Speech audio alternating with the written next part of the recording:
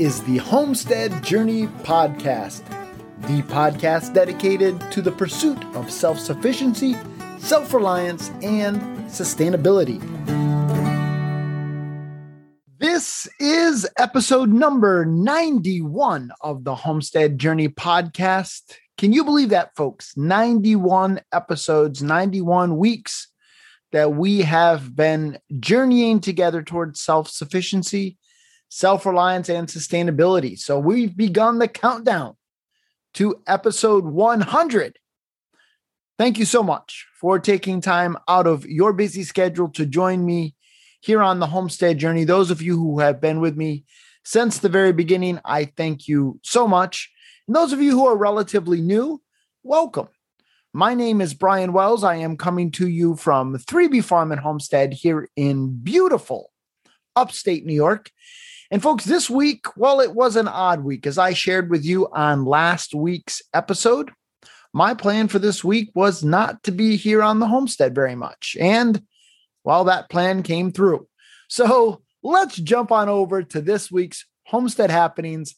I will bring you up to speed on what we did do and what I didn't do here on 3B Farm and Homestead.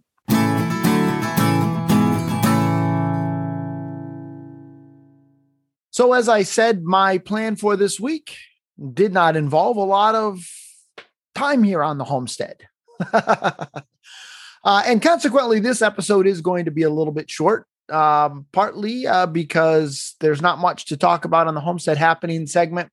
And part of that is because I am absolutely beat. This week, I went camping with my son's Boy Scout troop. So we actually left on Wednesday. But before we get to that, Monday I had off from work. That was our 4th of July holiday. And I spent it getting my 2021 canning season underway. So on Monday, we actually canned up some strawberry and I believe strawberry rhubarb. I don't remember. I did a couple of batches of strawberry rhubarb. I did one batch of strawberry and I did a batch of currant jelly. So the strawberry rhubarb was jam. This is the first time I've ever been able to make currant jelly, which is one of my all-time favorite jellies of all time. The first time I've ever been able to make it with currants from our homestead. In the past, when I've made it, I've gotten them from my in-laws or I got them from my mother, who was gracious enough to give me currants so that I could kick her butt in the head-to-head contest at the Washington County Fair. Unfortunately, this year, I did not have enough to be able to share with her. Or I would have returned the favor. Their currant bush did not give off as much this year. But part of it is because they haven't been pruning it. And so I pruned mine this year. And as I shared with you last week, we had an abundance of berries. Now, when I say an abundance, it was just enough to make a batch of currant jelly. In order to make currant jelly, you need 21 cups of berries. And folks, if you've ever picked currants, you'll know that that's a lot of berries to pick. But I did have enough. I had 1 cup of, we'll call it currant juice. Well, 1 cup of that left over. I had a few strawberries left over at the end of making my strawberry rhubarb jam. And so I blended it all up, threw a little bit of lemon juice in there, added just a tad bit of sugar, some water, and made a very refreshing homestead concoction, shall we say. Anyhow, so that was really Monday and Tuesday. I also did spend a little bit of time up in the garden.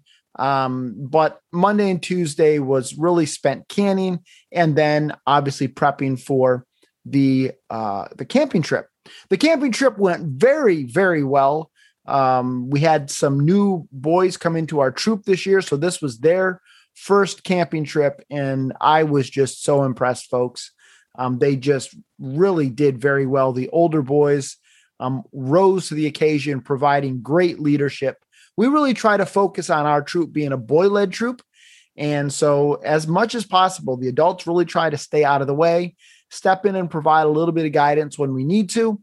But other than that, we really try to let the boys lead the boys. One of the things that I am so adamant about, and I really stress to my scouts when they Scoutmaster Conference with me for their star rank, this is the point to where you start giving scouting. Up to this point, you've received scouting. Now your job is to give scouting. And they just stepped up in ways that was just so amazing. I was so proud of them. And so anyhow, I don't know why I got it on that rabbit hole, but I was just so proud of them. It was great. Anyhow, so the trip was great. The way we do it, the scouts have their site, the adults have their site. The scouts cook their meals, the adults cook their meals. And so the Homestead came with me. And we had zucchini one night that we did in a foil packet, and it was just absolutely delicious. We had snow peas one night in foil packets, tons of butter, absolutely delicious. Eggs, of course, we made egg sandwiches a couple of mornings. We made, I had American guinea hog pork chops. And in fact, if you follow us on Instagram or Facebook, or if you go over to our website, thehomesteadjourney.net, you will see pictures of the pork chops that we had. And folks, they were absolutely delicious. A little bit of salt, a little bit of pepper, and I grilled them up. And I brought some Sweet Baby Ray's just because so often people are accustomed with that other white meat that pork is sold as. They need something to give it flavor. But that bottle of Sweet Baby Ray's never got touched. They were just blown away by those American guinea hog pork chops. So anyhow, it was a great week. And I was able to rest up and relax. Didn't get in as much reading as I thought I would, that I had wanted to, but I was able to make it about, 3/4 of the way through this book here, Kathy R. Payne, It's Saving the Guinea Hogs. You may remember that I've had her on the podcast a number of different times. And I bought this book and just have had it in my stack of stuff to read and hadn't gotten around to it. And so I was able to get about 3/4 of the way through this. I finished up another book and then jumped into this one. And we're going to talk about this here in a little bit on the Charting the Course segment. But anyhow, that was my week. We had some monsoons while we were there. But other than that, we had beautiful days. We went to Fort Ticonderoga.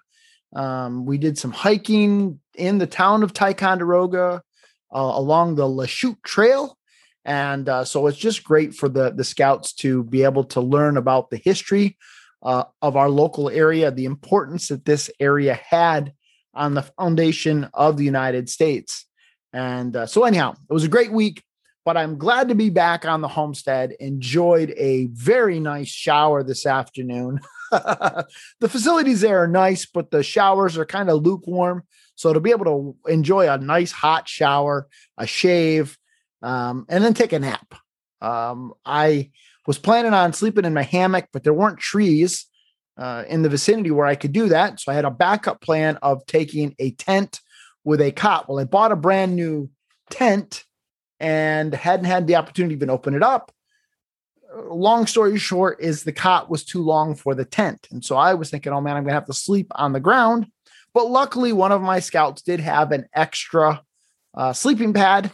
And so all was not lost, but certainly the memory foam tonight, gonna feel good. All right, let's head on over to this week's Charting the Course.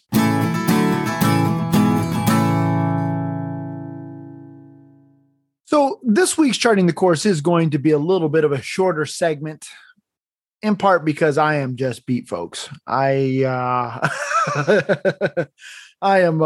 looking forward to calling it to bed. But I did not want to skip an episode. And as I mentioned earlier, I did spend quite a bit of time this week reading this book by Kathy Payne. And one of the things that really jumped out at me from this book is something I didn't realize, or at least it didn't click with me. I should go back and listen to my my interview with Kathy. Actually, I interviewed her a number of times, but I just don't remember us touching on how close the American guinea hog came to being extinct. At least I don't remember the exact numbers. I had always heard that there were a couple of hundred hogs left when they went looking for them in the late 90s, early 2000s.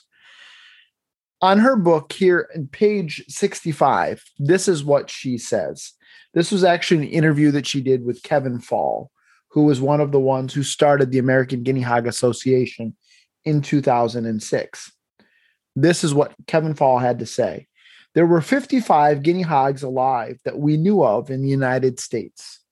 Of those, 26 of them were viable animals that could be bred. That means the rest of those, about 29, were sterile or too old to reproduce. There could have been more, but zoos in different places had castrated the animals, so we lost the genetic potential to begin with. But if you started with 26, you can tell people we have gone a long ways. Folks, that just hit me. It was like a sucker punch to my solar plexus. I literally got teary-eyed as I read those words because we were that close to losing this breed that I love so much. To put it in perspective, at one point, now it wasn't planned, it was because of some poor infrastructure on my part, but at one point here on my farm, I had 33 American guinea hogs. Now, they weren't full grown, some were piglets, et cetera, but I had 33 American guinea hogs here on my farm. I currently have, 18, 19, somewhere in that vicinity. It's like bunny math. And they had 26 viable animals available when they started the American Guinea Hog Association back in 2006. That was just mind-blowing to me. Now, the good news is that, as she states on the bottom of page 65 into 66, as of January 2019, more than 9,000 hogs have been registered through the American Guinea Hog Association. So from 26 to 9,000 pigs is absolutely amazing. And I am so thankful for those founders of the American Guinea Hog Association and other people. And she details it all in this book. Highly recommend this book. It's unfortunate that I'm just getting around to reading it. I interviewed her, what was it? I think a year and a half ago, maybe it's been almost 2 years ago. And I'm now just getting around to reading the book. But it's just absolutely amazing to hear the stories. And I'm just so thankful for those people who had the vision for saving this breed. And it's something, folks, that this book has just absolutely fueled the passion that I have for heritage breeds. I've shared with you before that I'm a big, I don't know if you want to say a fan, but of the Livestock Conservancy and the work that they do. And when I look at bringing a new animal onto my homestead, I go to the Livestock Conservancy website and I say, okay, what animals need the most help? Can I get those? So when I brought geese onto my farm, initially my goal was to get some cotton patch geese. And unfortunately, up to this point, it hasn't worked. So I've got Emden geese. But if I continue with geese, the Emdens are not going to continue here on the farm. I'm going to be going with a heritage breed. Same way with turkeys. I've tried a couple of times to get some Royal Palms. It hasn't worked out yet. I've also looked at some Hollands, which is a foundation breed to the broad-breasted whites. And I have broad-breasted whites just because that's what I could get my hand on at the moment that I needed them.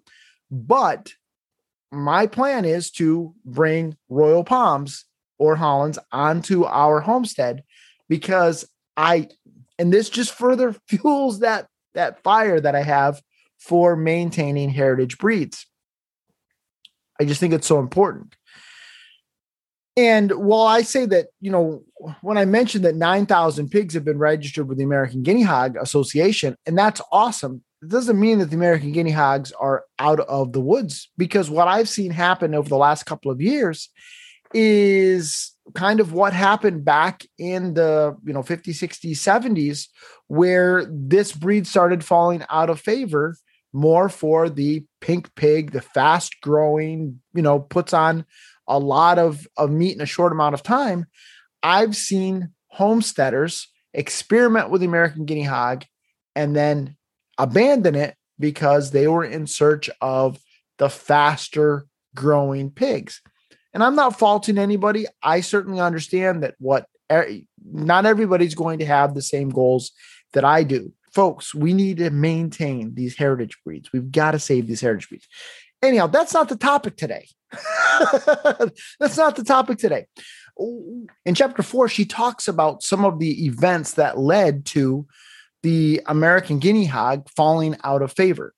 Things like the advent of Crisco and shortening and things like that, which were supposed to be healthier alternatives than lard. And the American guinea hog was a lard breed, as well as the policies of Earl Butz. He was the Secretary of Agriculture under President Nixon and President Ford. And he was the one that was really instrumental in pushing this large conglomerate type farm that was monocultures. In fact, he was the one that was famous for saying that farmers needed to get big or get out. And all of those things really led to not just the decline of the American guinea hog, but the decline of the small American farm. What Kathy does in this book, in part, is she shares the story of the American guinea hog through the eyes of people who raised them way back in the day, or who were around them maybe as kids, and their grandparents raised them or their parents raised them. And one of the things that really jumped out at me, it was a common thread through all of the stories that I've read up to this point, and again, I'm about 3/4 of the way through the book, is the sense of community that existed between those small family farms back in the day, and the sense of community that existed in particular with regards to how they raised animals.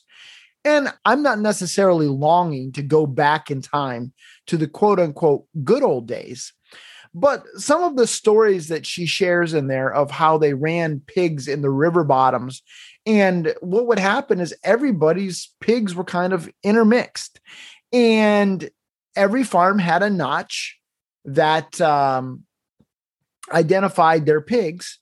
And one of the stories detailed how if a farmer came upon a sow that had just had a litter of pigs, he would look at that sow, he would identify which farm it belonged to, and then he would notch the piglets accordingly, whether or not those piglets were his.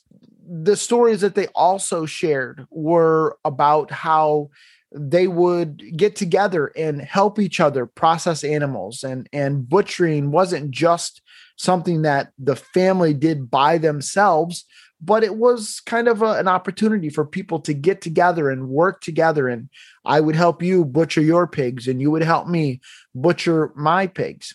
And as I got to thinking with regards to the impact that those policies in the 70s, and probably even earlier than that, had this kind of go big or go home type approach to farming, and the impact that they had on the genetic diversity that we have at our disposal with regards to animals, the heritage breeds and so forth, I also started to think about how we lost something, I don't know if you want to say more important, but just as important. As the family farm went away, we started to lose our sense of community. And that's one of the things that I am so thankful for with regards to the internet, modern homesteading, YouTube, and so forth, is that we're starting to rediscover that sense of community. And so the point of today's rambling, charting the course is simply this. As we talk so much here on this podcast about self-sufficiency, self-reliance, and sustainability, I do want to remind you that homesteading shines brightest in the context of community. You don't have to do it all by yourself. You don't have to raise all the things. You don't have to grow all the things. You don't have to do all the things by yourself. You don't even have to do them all. Find what brings you joy and work with other people as you are able to get in contact with them, to learn from each other, to share experiences with each other, to break bread with each other. And I know this past year, it's been very, very difficult to do that. As hopefully we've put 2020 in the rear view mirror and we've gotten beyond this whole pandemic thing, I really want to challenge you as much as you can to connect with other people in your area, to break bread together, to learn together, to raise animals together, to barter with one another. Maybe somebody raises meat chickens, somebody else raises pigs, and you trade. But folks, let's rediscover community, just like they rediscovered the American guinea hog. And hopefully, as we've seen the American guinea hog make a nice rebound, and hopefully we will see that trajectory keep going up, may we also see that sense of community make a rebound and that trajectory keep going up. That's my passion. That's my goal. That's why I do this podcast every week, even when I'm exhausted from a wonderful week of camping and my mind isn't really right, probably. And I'm struggling to put together coherent sentences. The reason why I do that, folks, is because I want to see people rediscover community, self-sufficiency, self-reliance, sustainability, but within the context of community. And if you're struggling to find community in your local area, I would strongly recommend that you check out the supporting listeners program of this podcast. Support.thehomesteadjourney.net is a great way for you to discover more about the community that we're seeking to develop as we seek to encourage each other, challenge each other, cry on each other's shoulders when things don't necessarily go the right way, and cheer people on when they have great successes.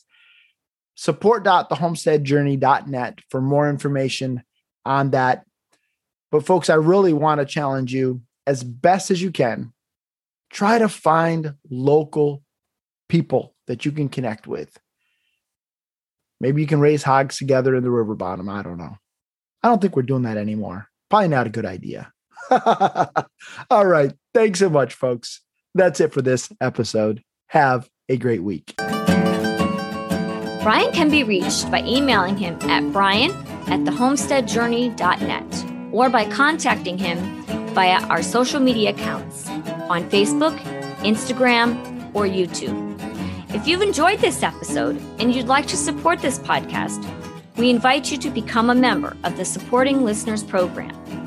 For $10 a month or $100 per year, you will receive access to a community of like-minded individuals via a private Facebook group, at least one monthly live Q&A with Brian, the opportunity to participate in live recordings of the podcast, access to an ever-expanding library of helpful homesteading content, and so much more.